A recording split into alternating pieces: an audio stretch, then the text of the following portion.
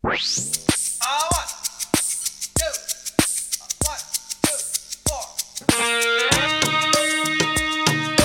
welcome to Beers Without Frontiers. I'm here again with Neil. Hello. And Charles. Hello. And today we're in a Twisted Barrel with a special guest, Richie. Hello. So we're all sat here enjoying a half of the on a pretty biting morning. Yeah, absolutely. Walking down in the snow. Yeah. Well, you're drinking the beast with the beast from the east, or the mini beast. You've got to celebrate the beast of a beast. The return of the beast. Yeah. So sequel. Yeah. But drinking it here on cask, because you've just got some cask lines put in, haven't you, for the first time since the new tap room opened? We have indeed. So it's first time ever in our history. Yeah, there you go. Good move.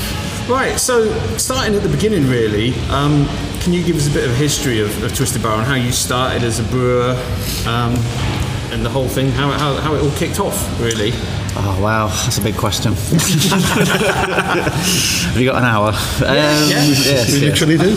Yeah, we actually do. I guess I got into beer when I was living abroad, over in New Zealand. Didn't really have many kind of generic lagers on tap there as such. It was more ales in New Zealand, so I got into drinking it there because it was the only option. Got back to the UK. All my friends had got into real ale in the meantime. Started doing the geeky things you do, brewery tours. Does it sound familiar now? Yep. Doing your own podcast, that kind of thing. Yeah, bringing a few barrels. We got into doing all of that, really. One thing led to another with the podcast, where we realised that we didn't know how to make beer. So effectively sitting around and criticising people's beer when you've not got the first clue how to make it seemed a little bit rude of us. So we started doing it. I've never brewed yet. It was just, I guess, in a way, we started brewing to give more depth to the podcast. Yeah. As soon as we started brewing, that took over and we stopped doing the podcast. So it kind of worked out that way around, really. And from then on, it was just a case of... from day one, we knew we didn't like following kits. We found that quite boring. We loved making beer, but we hated doing kits, so we only did a couple of those. Extract, all grain? Extract until we actually set up the brewery, we never did an all grain brew. Yeah. We were only doing extract recipes. Yeah. Because really, extract, you can still get really good beer out of it. The only things you don't have that much control over is the depth of malt flavour and the colour of the beer. So we were still steeping grains and getting more of a kind of... But you're getting your processes locked down and getting that...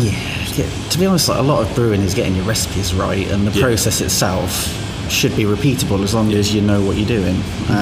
So it was more time spent doing that, really, and doing beers for friends, weddings, stag do's, all that kind of stuff. And from there, that led on to us seeing what it would take to actually set up a commercial brewery.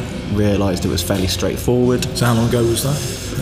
This all would have been around July 2013 that we started looking into it. Yeah. I think by September we had all the application in and the company was set up and the bank account was set up and all that business. So at that point in time we ordered a bespoke kit from Homebrew Builder down in Bristol. But this was when homebrewing was really kicking off, so there was quite a bit of a lead time. I think it was around about 8 weeks or something like that. So I remember first week of December, Chris and I took the day off work to drive down to Bristol, pick up the kit. Then it was a case of, right, we've got to install this in Chris's garage. Are we going to blow his electrics? Don't know. So a few upgrades for his electrics, getting a stand built by Chris's partner's dad, who's luckily a fabricator. So he constructed the stand that's right just behind you there, actually. So he did that for us, which would make the brewing a little bit easier because we were just doing all gravity. We didn't bother with pumps and things like that. And we had it all in place and ready to start by New Year's Eve 2013, and that was our first commercial brew as such, because we'd had the permission to start brewing from the revenue on the 1st of December 2013. So and it all went from there, really, I guess. What was the first one you did then? What was it was Inspired. But went totally wrong, our first ever all grain brew. We didn't get the sparge right, and it was dubbed the fail ale rather than the pale ale. But we gave it to a friend and he enjoyed it. So of course, back then that was I tend to forget, obviously you were brewing in a garage back then, so and just bottling, at that point? Yeah, just bottling. We didn't do any keg or cask at all, really, until... we did some corny kegs for, like, parties and weddings and things, but we never did any kegging until we moved commercial in May 2014. So. Right. So, I mean, going back to kind of like your beginnings of your interest in beer and stuff like that, did you have like a gateway beer that inspired you to brew in the first place? A lot of people have some kind of beer, they have that eureka moment there. Yeah, pretty much everything. The podcast, the brewery, everything wouldn't have existed without Sarah Hughes, Dark Ruby Mild, because we used to sit down the Craven Arms on Craven Street, 3 of them on a Friday night, come up with all these great ideas.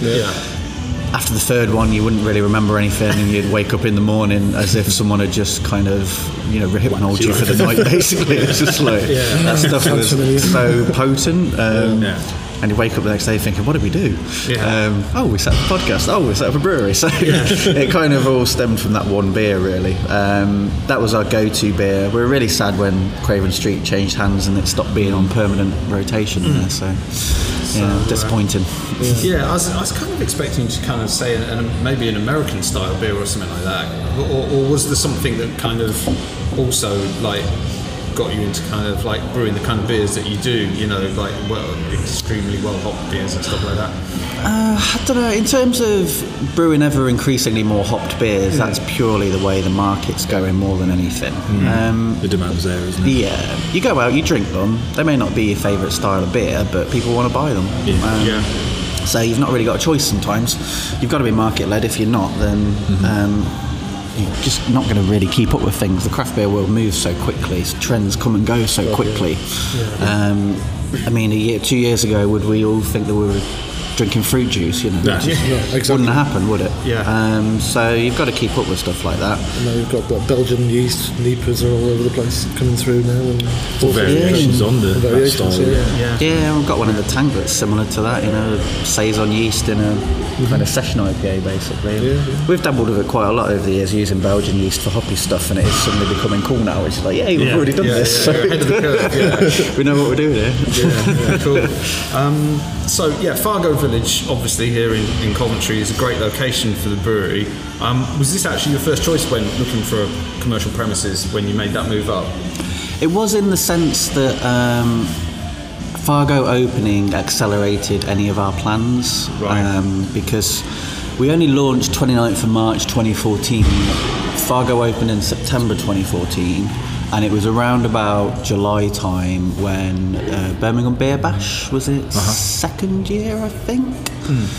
For the first year, we went down with a podcast and interviewed all the organisers and things, and the second year we'd set up the brewery. They'd asked us to come and do tasting sessions in that room that looked like a ship or something. Like it had a big heavy door that you pulled open. I've not been before, actually, I must admit. There was like a room that was themed around a ship or something like that, and they did tasting sessions in there. There was us and Sacra Brew and a few other folks doing tasting sessions, but as part of us being there, we'd kind of got a little bit of traction, like a little bit of press about us, because we were the smallest commercial brewery in the UK at that point, and so Telegraph and people like that were picking up on it and reading stories about us. So the radio had asked us to go on and talk about our first festival appearance. But as part of doing that, Chris heard the jingle on the radio for Fargo driving to the radio station. And that was when he came down afterwards, because he thought, that could be something interesting, because we've been looking at industrial units and things like that around Coventry, of which there's a lot right just outside the city centre as well, down by Halfords and places like that on Longford Road. There's a lot of good sized units there that would have been perfect, and we just never thought a brewery tap could work in Coventry city centre, full stop. Because it seems like a natural progression, isn't it, to find an industrial unit and grow out of there, but so you've gone that slightly different route and chosen somewhere like it. Yeah, I think at that point in time, making the decision to have the tap house from the start was the right decision. Because in terms of a young business and having cash flow and stuff like that, it was fantastic for direct the business. sales and everything. Because we were selling like probably 2/3, 3/4 of what we were producing straight through the tap house from the off. And it was only when we started making a push to get our beers distributed on a wider basis nationally that kind of went to about 50-50 over time. But it's still a lot for a British brewery to be selling through its own tap house. It's still one of the highest So percentages. where are you at now then, ratio-wise, with what's coming I haven't looked since we moved in here, to be honest. The trade demand got so high that it pushed it down to around only a third going through our own tap house by the time we were kind of moving to the bigger unit. Yeah. Since we've been in here, I genuinely don't know. I think it's been about 50-50, but because we're open more often with a bigger tap house and we can serve more people. It's still very high, yeah. I remember reading comments, I think, by Paul Jones from Cloud Roll, no UK brewery will ever sell more than 10% of its beer in its own tap room. And I was sitting there thinking, no, we do that. The number of times we've been here, certainly in January, it was packed. First week of January. First week of January, it's it's crazy. weird, isn't it? And I think I was at a beer festival at the weekend with Tap Social in Oxford, and they sell about 80% of their volume through their own tap room. And they've got the same size kit as us, so there are breweries doing it, and for me it's a more long-term model because you're not as exposed to the whims of the industry and the way people's tastes change so much, because you've already got essentially regulars in a pub, hundreds of people that come to your pub every week, and they're always going to want Cinequanon because that's their beer. That kind of thing. So in a way, like, you can be less flexible because you've got to still be producing the beers that your regulars want. But that's the beauty of expanding. You can do a greater range now, and kind of you've got that capability to do the old regulars as well as new beers all the time. So I can't remember what the question was actually. I think I went off on a tangent. Location for the tap room, really. So it's a great location. So I love coming here. Just the variety of shops and the feel to it. Very kind of bohemian vibe. It's nice. Really nice part of the club. I think I'm getting more of that feeling. It's a nice weather place, but can get a bit cold out there. That's true. What are the biggest sort of issues you've had to overcome really so far? Has there been any kind of major hiccups along the way, or has everything gone plain sailing? No, actually. I'm someone who never actually kind of looks back. I'm a very positive and looking forward kind of person, so I tend to forget about hiccups. Focus on the good stuff. There's obviously nothing that springs to mind then instantly of No, there's not been any major disasters as such. No, I think I've only ever chucked away about 2 batches of beer, and one of them was because of an equipment fault. The heat dump on the fermenter stopped working, so it fermented too high. The other batch was a kettle sour that just wasn't getting to the right pH, so we left it a bit longer, and it just ended up getting some funky mould on it, so I chucked that away. But again, like going back to that, what I was saying earlier about getting your recipe right, and we've got a brewer here that's fantastic. Carl can produce any recipe you give to him. He can produce really good beers on this kit. He knows it back to front. So the bearded one. Yeah. So when you've got a great brewer who can produce the wort you want, then you're not generally going to be chucking beer away. And that's just about keeping your processes consistent and learning from your recipes as you go along. I'd look back and say, God, there's so many of the beers we've done that I'd never want to rebrew again, but there was nothing wrong with it. It was a good beer, but I just personally wouldn't want to make it again. So I guess that's just your development as a brewer, I guess, and as a brewery you kind of learn what you're good at and what works over time, and what styles are just too bloody hard and not to bother again.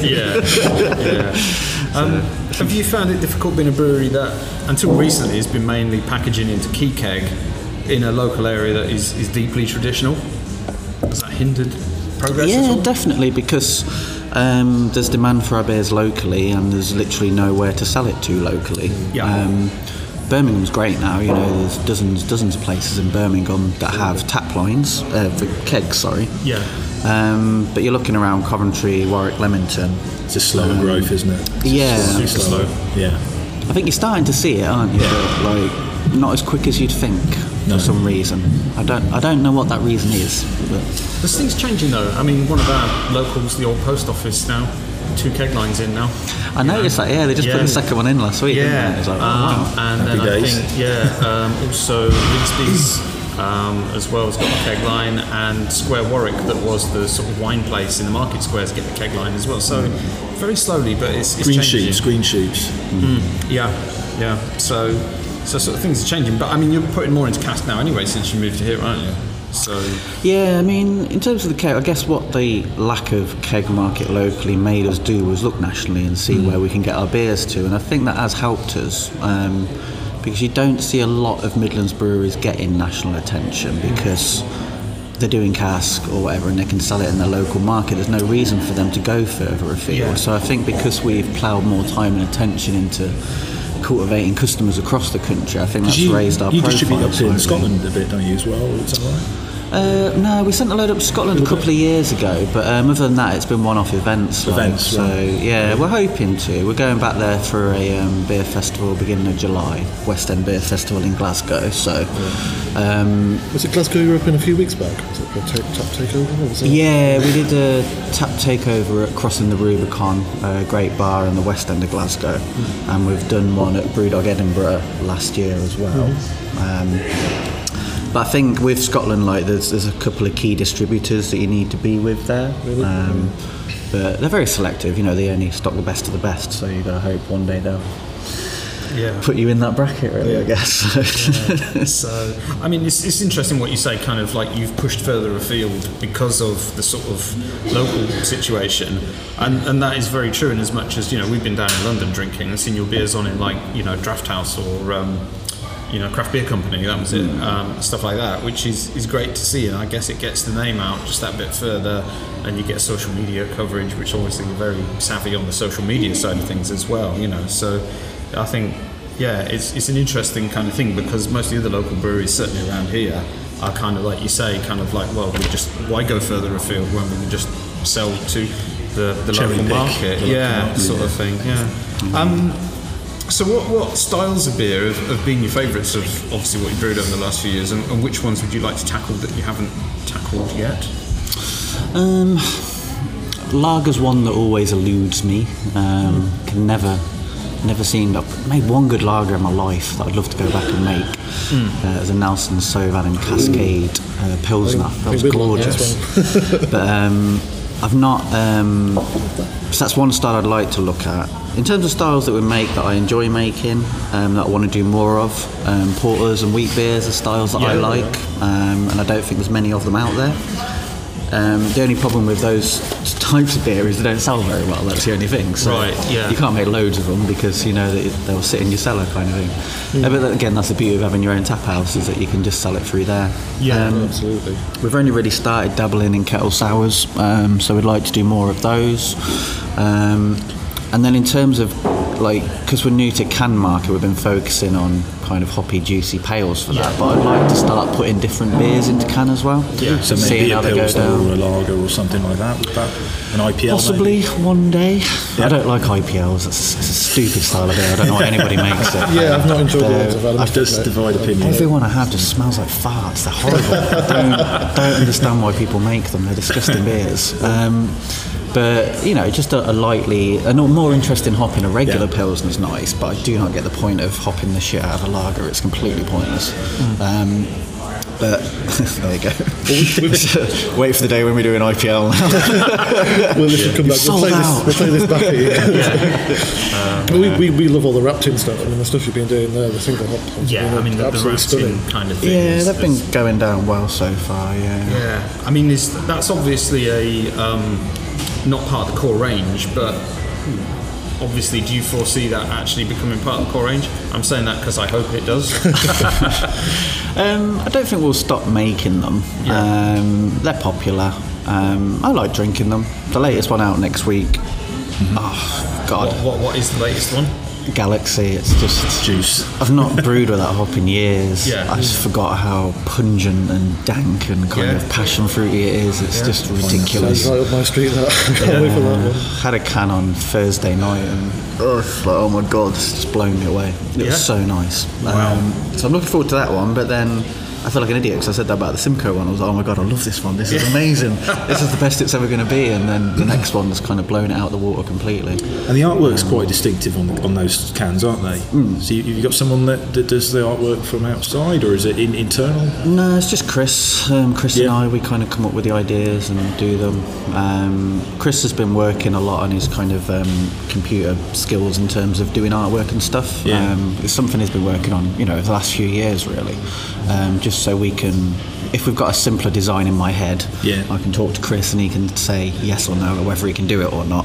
It's quite distinctive, isn't it? It's quite a distinctive pattern. And is it going to be similar on the next iteration? Or? Yeah, well, I can show you it if you want in a moment. It's cool. We're using a member of our bar team studying fine art at university, so she's doing some of the artwork for us now. Although she's quite busy now with her final projects and stuff like that, so might have to wait a few months to do some more. But yeah, we're kind of playing with the owls and the doves and things like that, just to create eye-catching designs on that. But then I'll show you an example of the latest one we've done. The Wrapped In series essentially is obviously based around Twin Peaks, like about 98% of our beers are. But the background is the plastic sheeting that Laura Palmer was found in. It's not obvious from looking at the can, but you can kind of see little creases and things here or there. So Chris managed to get the kind of plastic sheeting picture that Laura Palmer was found in on the beach, and we just overlay different interpretations of owls or doves. Like doves are the symbol of Coventry, City of Peace and Reconciliation, or we use owls, which are a symbol from Twin Peaks. So this is a new one, a new version of an owl that Tammy's done for us. And then this is an example of the kind of artwork Tammy can produce for us. So looking for like wraparound art pieces that are themed in with the beer itself. That stands out brilliantly. Beautiful. So because ever since we kind of named this beer Beverly Crusher that we did with Glass House back in November time, I think it was, I've had this image of a can in my head since then.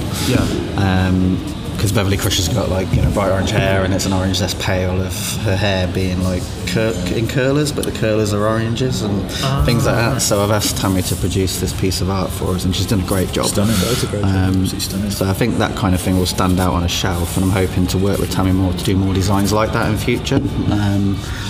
But yeah, I think that's the thing you have with the cans. You've got so much more space to produce art and have a full wraparound label on them. And totally. in essence, your branding is becoming more and more important. You've got to stand out. You know, there's over 2,000 breweries in the country now. What's in the can is the most important thing, but getting the customer to buy it is also one of the big important things as well. And you can't overlook that. It seems cynical at first, and it's stuff I would have railed against when I first started out. But it does work. I'm a bit of a sucker. I'll look at the shelves and go, "What is that?" I don't care. I'm having that. Like a moth to a flame. Very much so. Yeah. Absolutely. But that's a great design. That's where you could put, you know, artwork up or to get a print on even. No, absolutely. Yeah, we'll be decorating the tap house soon with pieces of art from all the labels and stuff that we've done. It's been on our to-do list for a long time, but we're finally getting to that point now where we can start thinking about things like decorating the tap house and getting the kitchen up and running, getting the cask lines in. We've finally achieved that. So that's cool. So has being a vegan brewery made you have to work outside of the box when brewing certain beer styles and stuff like that? Yeah, certainly. You have to get more creative when you approach styles that are known to contain things like lactose, for example. So you have to be very creative to get around those limitations. But that's something I see as a challenge. Quite proud of the amount of beers we've done now where people have checked them in going, I'm loving the lactose in this beer. And just thinking, ain't no lactose in that beer. We've had it about some of our sours, about our strong mild that we do, about some stouts that we've done. We've had it on feedback on some of our NEPAs, all saying they think there's lactose in it. Right. But it's all just to do with kind of getting your mash temperatures right, building the body of the beer, using high proportion of oats. So would you mash in quite high with those NEPAs? Or? With the NEPAs, we tend to mash higher than I think most other people are doing, but that's purely because this new yeast strain a lot of people are working with, we've found performs better at a higher mash temp in terms of getting the body in the final beer. For the New England style pales that we do, we're still mashing lower because pale ale, you know, body isn't as important as I feel in a NEPA. For me, body defines the style. Well, body and water treatment, kind of softness and the mouthfeel, they're so key to that style. And if you get your mash temp wrong on a NEPA, particularly with this yeast, you're just going to end up with a drier, kind of thinner bodied beer, really. And that's just not to style. I've tried quite a few interpretations of that style that are too thin and just it doesn't work personally, I don't think. So you've now got 2 cask beers on two cask lines in the tap house, along with the multitude of keg lines that you've got here. Which of your range do you think works best in the cask format? In cask, I do like our darker beers on cask. I love our oatmeal pale inspired on cask. I think it really shines on cask. And I don't know, like, to be honest, because all the cask we've ever done normally goes elsewhere, we don't get to know as much what tastes nice on cask. And that's going to be the interesting thing about having the cask lines in here now. We can do silly things like imperial stouts and Nipas and do a cask of it and put them on the bar and try them and see what they're like. I did try the first kind of Nipa style beer we did was a collaboration with 8 Arch last year called Cachejo. God, I love that beer. And we did actually do one cask of that for an event, and I got to try it, and it was phenomenal. I've never had Nipas on cask since or before because I think they're just too expensive for that market. But God, they taste good on cask. That's interesting, because as you say, no one's going to take a chance on something like that. It could probably shift quite slowly, and you've got the real freedom now to put crazy stuff on cask in here and sort of see how it sells. And obviously you've got full control over cask kind of quality as well, which, like a lot of people say, once that cask goes out into the wide world, you don't really have any clue as to how it's going to finish up. So you've got we're doing brewing Repton Citra again next week for cake this time. But I'm going to do a cask for the tap house. And Pup and Duckling and Solihull, I think we're going to do a cask for them as well, because if we do like really stupid beers, they're willing to kind of take it on. They've taken our Imperial Stout on cask and stuff like that before. And get the throughput as well that's needed. Yeah, there's a really busy like micro pub, and they've got customers that really like big, bold beers. So they're not scared about putting them on now. They've been testing the market with it. I wouldn't do it and go and give it to any old pub because you'd be chucking 2/3 of it away and it'd cost them a lot of money, and you wouldn't want your customer to go through that. So but it's stuff like that we can now do in the tap house, and it's another reason for people to come at the end of the day, isn't it? Like, oh my god, I can only try that in that one place that one time. Exactly. And that's nectar to the beer geeks of the world, isn't it? So. Absolutely, Are you tempted to do any barrel aging as well? Any interest in whiskey cask, rum cask, these sort of things? Or? Possibly, but I think that's much further down the line. We've got to kind of get bedded in here and get up to capacity here, and then having the kind of spare time and money to have an extra storage facility, I think, for something like that. I don't think it would be suitable to do it here. No. Not quite enough space. I know you look around, I think there's a lot of space, but there ain't. Is the old unit being used again? Is that empty? Or? I think there's plans to turn it into artist studios, as far as I know. But that's been the last I heard, I think. So, obviously you've done quite a few collabs over the last couple of years. Which of those are your favourite, and is there anyone particular you'd like to do another one with? Our favourite collab ever, mine was Tongo was my favourite that we did with Blackjack. All right. Love that beer. Belgian yeast and a very, very hoppy beer. Oh God. Just can't beat that combination. I loved that beer. We've done a lot of them. They've all been great learning curves because it's normally a style of beer we haven't done before. Something we can learn from the experience. We just brewed with Marston's actually last week, so looking forward to the return leg of that. That's going to be interesting in a couple of weeks' time.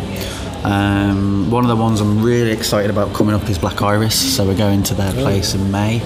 Can't wait to work with those guys. I love their beer. Aren't they? They've been doing some really good stuff. They make fantastic hoppy beer, and I just can't wait to go and brew with them. It was great brewing with Neon Raptor as well. Learned a lot of stuff from Adam. He's a fantastic brewer. He's such a kind of technical guy because he comes from an engineering background, and so it's interesting working with someone who approaches beer in a different way to you. So that was a lot of fun. Going to be brewing with Free Hills as well soon from Northamptonshire. Get on really well with Jamie there, so looking forward to working with him. But in terms of who I'd like to work with, don't mind too much. At the end of the day, I'll work with anybody as long as we learn something from it and have fun at the same time. Well, you've brought your beer in that you brewed recently, Simon, so... I think there's a bit of time to go before we graduate to anything than that, we are brewing with Arcade Beers as well at the bar in Huddersfield next week, so that's going to be fun. Doing a really kind of fruity, hazy session IPA. So that would be an interesting one to brew. And I think we're going to be getting together with Ridgeside as well in the next few months to brew as well, who've been kind of undergoing a big change direction since Josh took over there as the kind of brewery manager, so that'll be a fun one as well. Any sort of on your hit list who you'd like to kind of work with at all? Don't know really. It's whoever. Any brewers out there, offers open. Yeah, drop us an email. Yeah. There you go. I don't think there's like kind of. Everyone does such different things, don't they? I mean, if you could like kind of pick the two brewers in the country I would tear my arm off to work with, it'd be Buxton or Brew by Numbers. But only because I am just so impressed with the range and diversity of the beers that they brew. Yeah. For me, they're the leading brewers in the country because they can nail any style. And they produce such good quality, consistent beer all year round. So yeah, that would blow my mind to work with them, but Buxton don't do collabs, and I don't think Brew by Numbers do many collabs either, so probably never going to happen. But Brew by Numbers did one with Hobson's recently, such a mosaic. And that was a cask beer, wasn't it? It was cask and it was gorgeous. It was lovely. Such an unusual one, that one. Yeah, it surprised me actually. Yeah, I'm used to drinking Hobson's mild somewhere, and then find out they're working with Brew by Numbers. It's a bit of a shock that was. We've kind of touched on this a bit already actually about artwork and stuff like that, but what about the naming of beers and stuff, because you've got some crazy names for your beers. Where does all this come from? My brain, I guess. Crazy mind.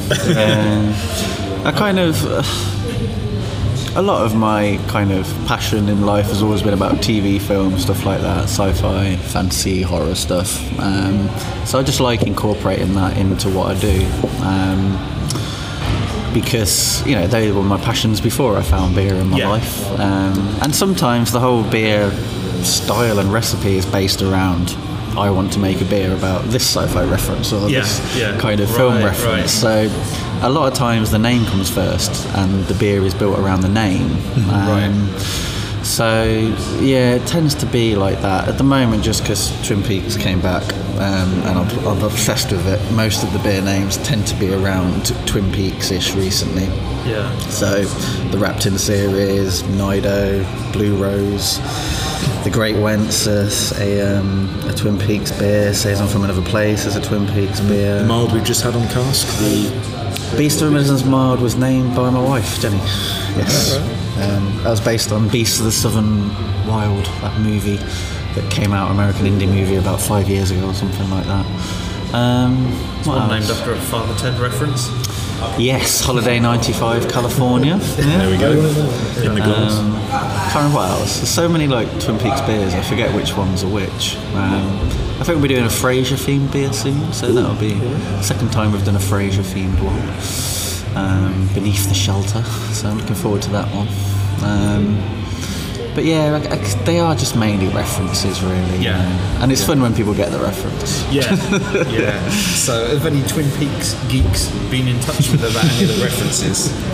The most interesting thing was Nido, because the actress that plays Nido in the new Twin Peaks got in touch with us on Twitter and was just like, oh my god, this beer is named after me and my character. I want to drink it. So I gave her the kind of name of a pub in Tokyo that stocks our beers and just said, well, we've dropped some samples there, they might still have them. But I'm waiting to hear if she's had a chance to go and try her beer yet. But that was one of the most interesting things that came out of a beer name. You don't think that's ever going to happen, really, but I wonder if Gates McFadden will get in touch when we release Beverly Crusher. It could happen. Now you've moved into canning for some of the range. How's that gone? Has that gone smoothly? Yeah, I mean, it was a bit of a shot in the dark because we're can conditioning, and not many people are doing that. So we didn't quite know what to expect or how the beers will come out. 440s? Yeah, we're all 440s that we're doing. We'll be sticking to that size indefinitely. With no plans to do any other sizes at the moment. So it's gone down well. I mean, we've done 4 canning runs now, I think. And they shift a hell of a lot quicker than bottles too, so from a financial point of view they're a lot better. In terms of the styles of beer, it's forcing us to kind of do styles that are quite new to us, like these modern juicy pales, because you've really got to understand your market, and that is, the can market needs that kind of beer really in order to kind of get accepted and get out there. So that's why we've kind of led with those. But then, I mean, our first canning runs involved a Hefeweizen and a dry hop sour. They're not kind of beers you normally find in cans, and they will be the core beers that we do, which will be the Session IPA, the Hefeweizen, the dry hop sour, and the New England Pale. So we'll always be doing those. They'll be available most of the year. Yeah. But it gives us a lot of time to experiment and try other things. The Repton series has been really popular and got great feedback, so we'll be carrying that on. Just because people love that style of beer at the moment. But Nipas could fall out of favour next month, and then... Surely not. No. Yeah. Surely not. I think we can flog that one for another year, can't we, at least? I mean, talking of that, trends and stuff like that, do you kind of feel that it's something that you kind of have to follow? That's like, this is becoming a big thing now, we should try that? Or do you like the styles yourself anyway, I think you've got to strike the right balance between wanting to either create or follow trends, but also brew what you want to brew. There's got to be an acceptance as well that this kind of FOMO culture is going to die down at some point, and people are going to want just good session beers with a good reputation that are consistent and well made. And that's where things like a Session IPA and a Hefeweizen and things like that come in. They're classic styles. They've been around. Well, Session IPAs are actually still quite new, aren't they? Really, but it feels like a classic style. At the end of the day, it's just a hoppy bitter, isn't it? So, I think you've got to have that recognition that there are certain types of beer that people are going to want to drink forever. Yeah. That things like Nipas and mad fruity sours and things. And getting them fresh as well, which seems to be the growing trend, is getting things fresh and fresher. And fresh. Everything fresh. Yeah. Straight out. People mad about fresh. it. Straight out the tank. That's it. Yeah. So I wouldn't ever want to be completely market led, because then what are you doing really? You're just kind of producing beer for the Instagram crowd, and you've got to recognise that that's a niche part of your customer base, and the hundreds or thousands of people that come to my bar every week couldn't care less about Nipas or fruity sours or things like that. They just want a good stout, good or clean, good pale. Yeah. So actually, that's an interesting point. Actually, of the sort of, obviously you sell a lot of stuff here in the tap room.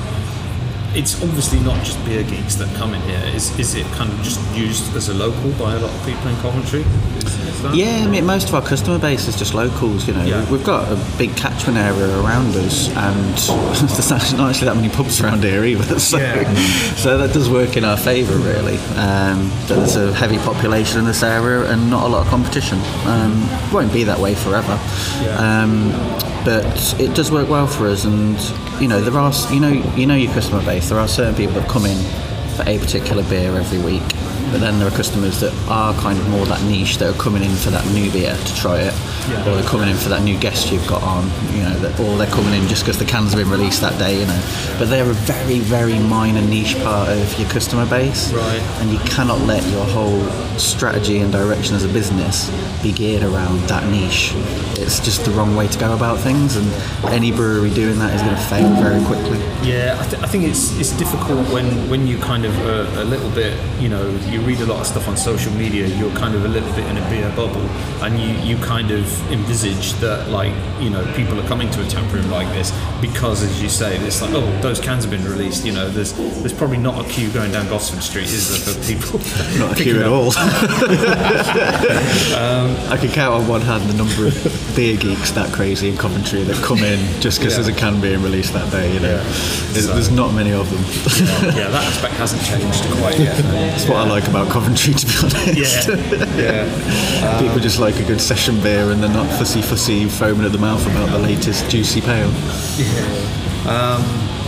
So obviously there's a lot of talk in the industry at the moment about things needing to change in respect to branding and stuff like that, sexism in beer and pump clips and this, that and the other. Do you think that there needs to be massive changes in going forward to kind of, make things a bit more diverse and inclusive, that kind of thing? Yes. I kind of you go to most tap rooms and it's going to be 99% white men of a certain age, isn't it? You know, that's what I kind of like about our tap house. We've set out from the start to encourage everyone to come here by having a broad range of beers, by having non-gendered toilets, by not tolerating any kind of laddish or loutish behaviour in here. You know, you get chucked out if you act like that. You know, if anybody is making comments that are, you know, not welcome, then they'll get told as such, you know, say that again, you're out. So but I think we're way ahead of the crowd on that. I would agree. That's one of the things of what we said. We always seem quite progressive compared to. And that's having a tough stance on it and sticking with that, I guess. Yeah, it stems from, you know, the people behind the business. That's their viewpoint on life. We're not kind of, I guess what you say, that traditional old school mindset or anything. We're all kind of people that have kind of gathered our views over time, and we know what we believe in, and people would call us left-leaning, you know, political at heart, but we don't try and portray that as a business, but we'll portray it over, you know, a site like this that we have control over. We don't expect to have to put up with that kind of behaviour here. It doesn't belong in modern society anymore. It's being pushed to the margins, and that's causing grey societal unrest at the moment, which, you know, does create problems. But the beer industry's got to kind of stop just saying it's not our problem, and that's the burying the head in the sand thing that gets on my nerves. You know, it is your problem. You should be tackling this. You should be doing something about it. The fact that pump clips like that still exist, you know, they're heavily sexualised, mainly around the female form. It's just tragic, you know. Myself, I don't get it. I just feel sorry for them, because it's just like, what is wrong with you? You know, can you not sell your beer any other way than with a busty woman on the clip? It's ridiculous. But I'm not everybody, you know. So I think times are changing. There's a lot of, you know, the stuff that's been happening in social media, even over the last few months now, indicates that things are moving forward a little bit, which is brilliant. So I think people are less afraid to actually call it out. People are actually standing up to it now. Whereas they might have let it slide before. I've noticed that a lot, and there's been positive news. I think, isn't it Camera or Zebra or someone is not going to let sexist clips into their festivals, or there's going to be a membership code of practice by Zebra or something like that. Yeah, that's been mentioned. But I think if organisations like Camera and Zebra take a stand on it that are more closely aligned to the traditional kind of beer producers, where I think that attitude is more pervasive than craft beer, for example, then I think that would make a big difference, because those organisations have a lot of sway in that sphere. Whereas you couldn't really say Camera or Zebra have even an iota of sway in the craft beer world, you know. Craft beer world positively shuns those organisations.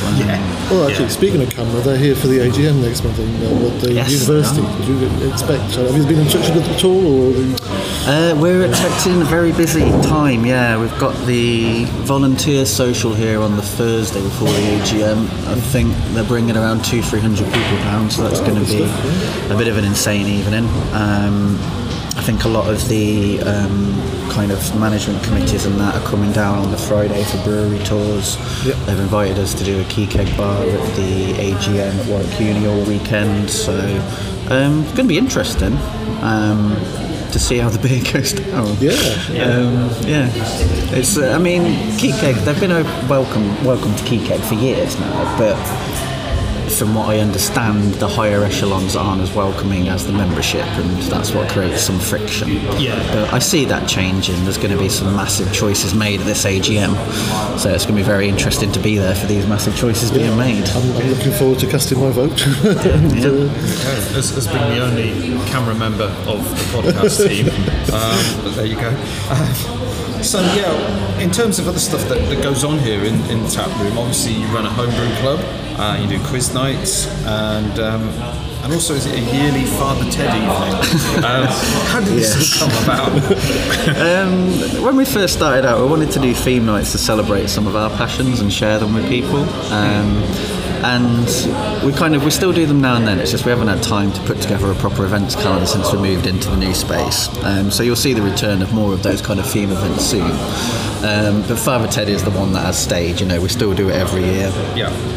Because basically Fargo's birthday is every September, so we do Father Ted Day every September as well. Right. We're still plugging away and trying to get someone from Father Ted to come down. One year we might make it. I think the problem is obviously a few of them have passed away. I think there's one of them that doesn't want anything to do with Father Ted whatsoever, so they'll never come.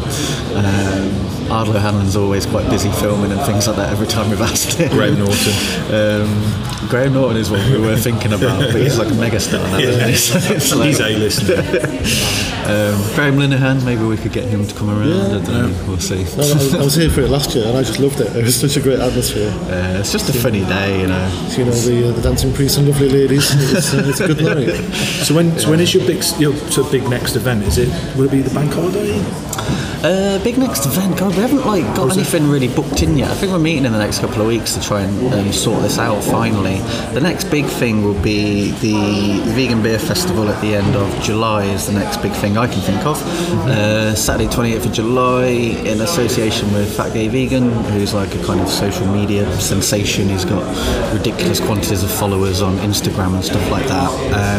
We've worked with him a lot in the past doing the Vegan Beer Festivals that he curates and manages around the country, so this will be the first time there's one in Coventry, and I'm really looking forward to that day. We've got do you know Renegade, West Berkshire Brewery? They're coming down to pour their beers. Neon Raptor are coming down to pour their beers. We're going to be showcasing Glasshouse's beers from Birmingham, and Free Hills from Northampton, because I don't think they've been in Coventry yet. So as well as we'll have a bunch of awesome guest beers and that on the board, and it's not confirmed, but if the two street food traders we've got coming from London comes off, then it's going to be awesome, because they're like two of the best vegan food traders in the country, so we can get them up here as well. If you imagine for the first time ever, this will be a ticketed area, the tap house that day, and there'll be brewers set up here dispensing their beers as well as the normal bar, and then at about 8 o'clock in the evening this will just turn into a big after party, and we'll be having karaoke stuff and live band and things going on. But during the day, it's in the diaries. The box at Fargo Village will be like an extra bar, as well as karaoke all day, as well as all the street food traders over there. So yeah, I'm really looking forward to that day. It's going to be a lot of fun. I see people adding it to their calendars as we speak. Cool stuff. But yeah, if we get the two vegan street food people in that I think are about 99% confirmed, I'm just going to stuff myself that day.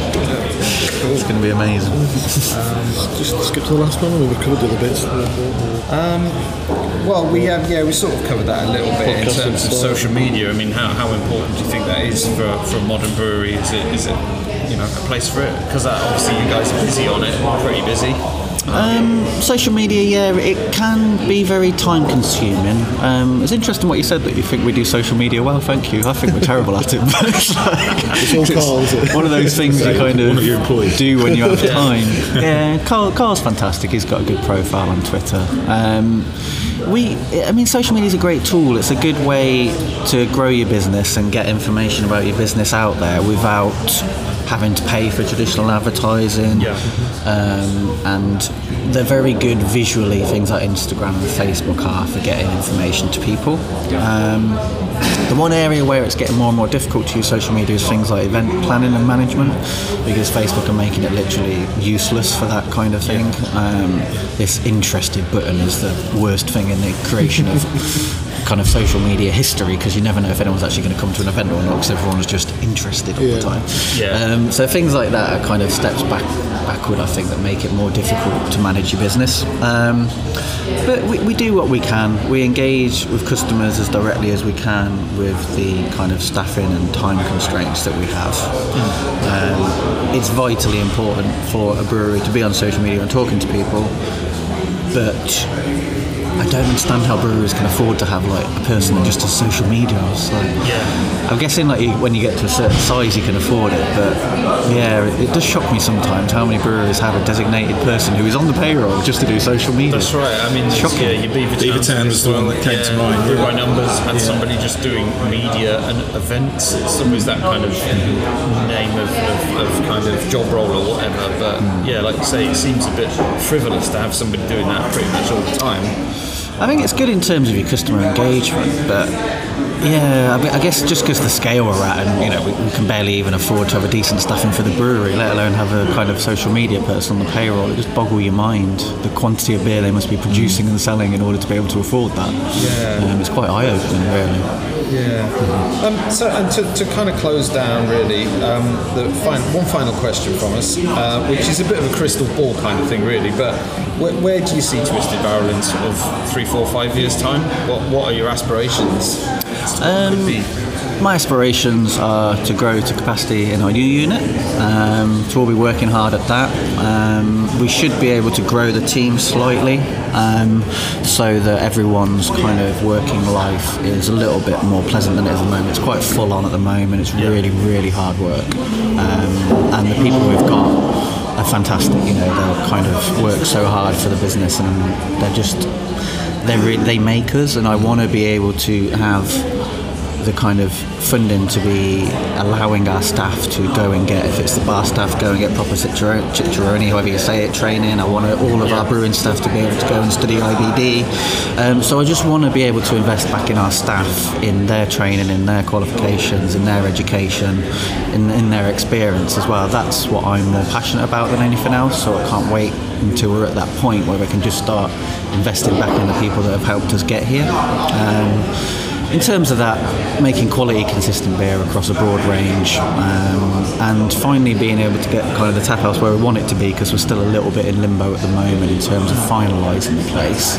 So once all that's happened and we've got a kind of vibrant, fun space where there's a lot of different events going on, that we can plough all of the kind of the excess kind of money we're generating back into our staff, and just have a kind of proof that the business model works and that it's kind of a healthy working environment for everybody, and that some of the directors as well can get more involved in the business too, and hopefully come in and be able to work for the business, because that's always been a long-term aim of ours, to be able to support the kind of 3 or 4 people that started it, and they would love to work in the business day to day, but at the moment it can't sustain it. So just trying to have that kind of big old family, but a well-trained family would be the place we'd like to get to, really. Oh, cool stuff. Sounds good. Okie dokie. Right, well, that rounds off the Inquisition. Thanks for joining us on the podcast. Appreciate it. Real cool kind of episode. Our first kind of guest interview this time, so that's brilliant. Good. So it's been really good. So to all our listeners, hope you've enjoyed this one, and thanks for listening. Hit that subscribe button. Hit the subscribe button on iTunes, because then it'll just drop onto your iPhone or other device automagically. And follow us on Twitter at beers_frontiers and all the other social medias. We've got a Facebook page up and running now, although not a great deal on it, but that's we're looking to develop that. Interested button. Exactly. So and stay tuned for the next episode. Cheers, guys. Cheers, guys.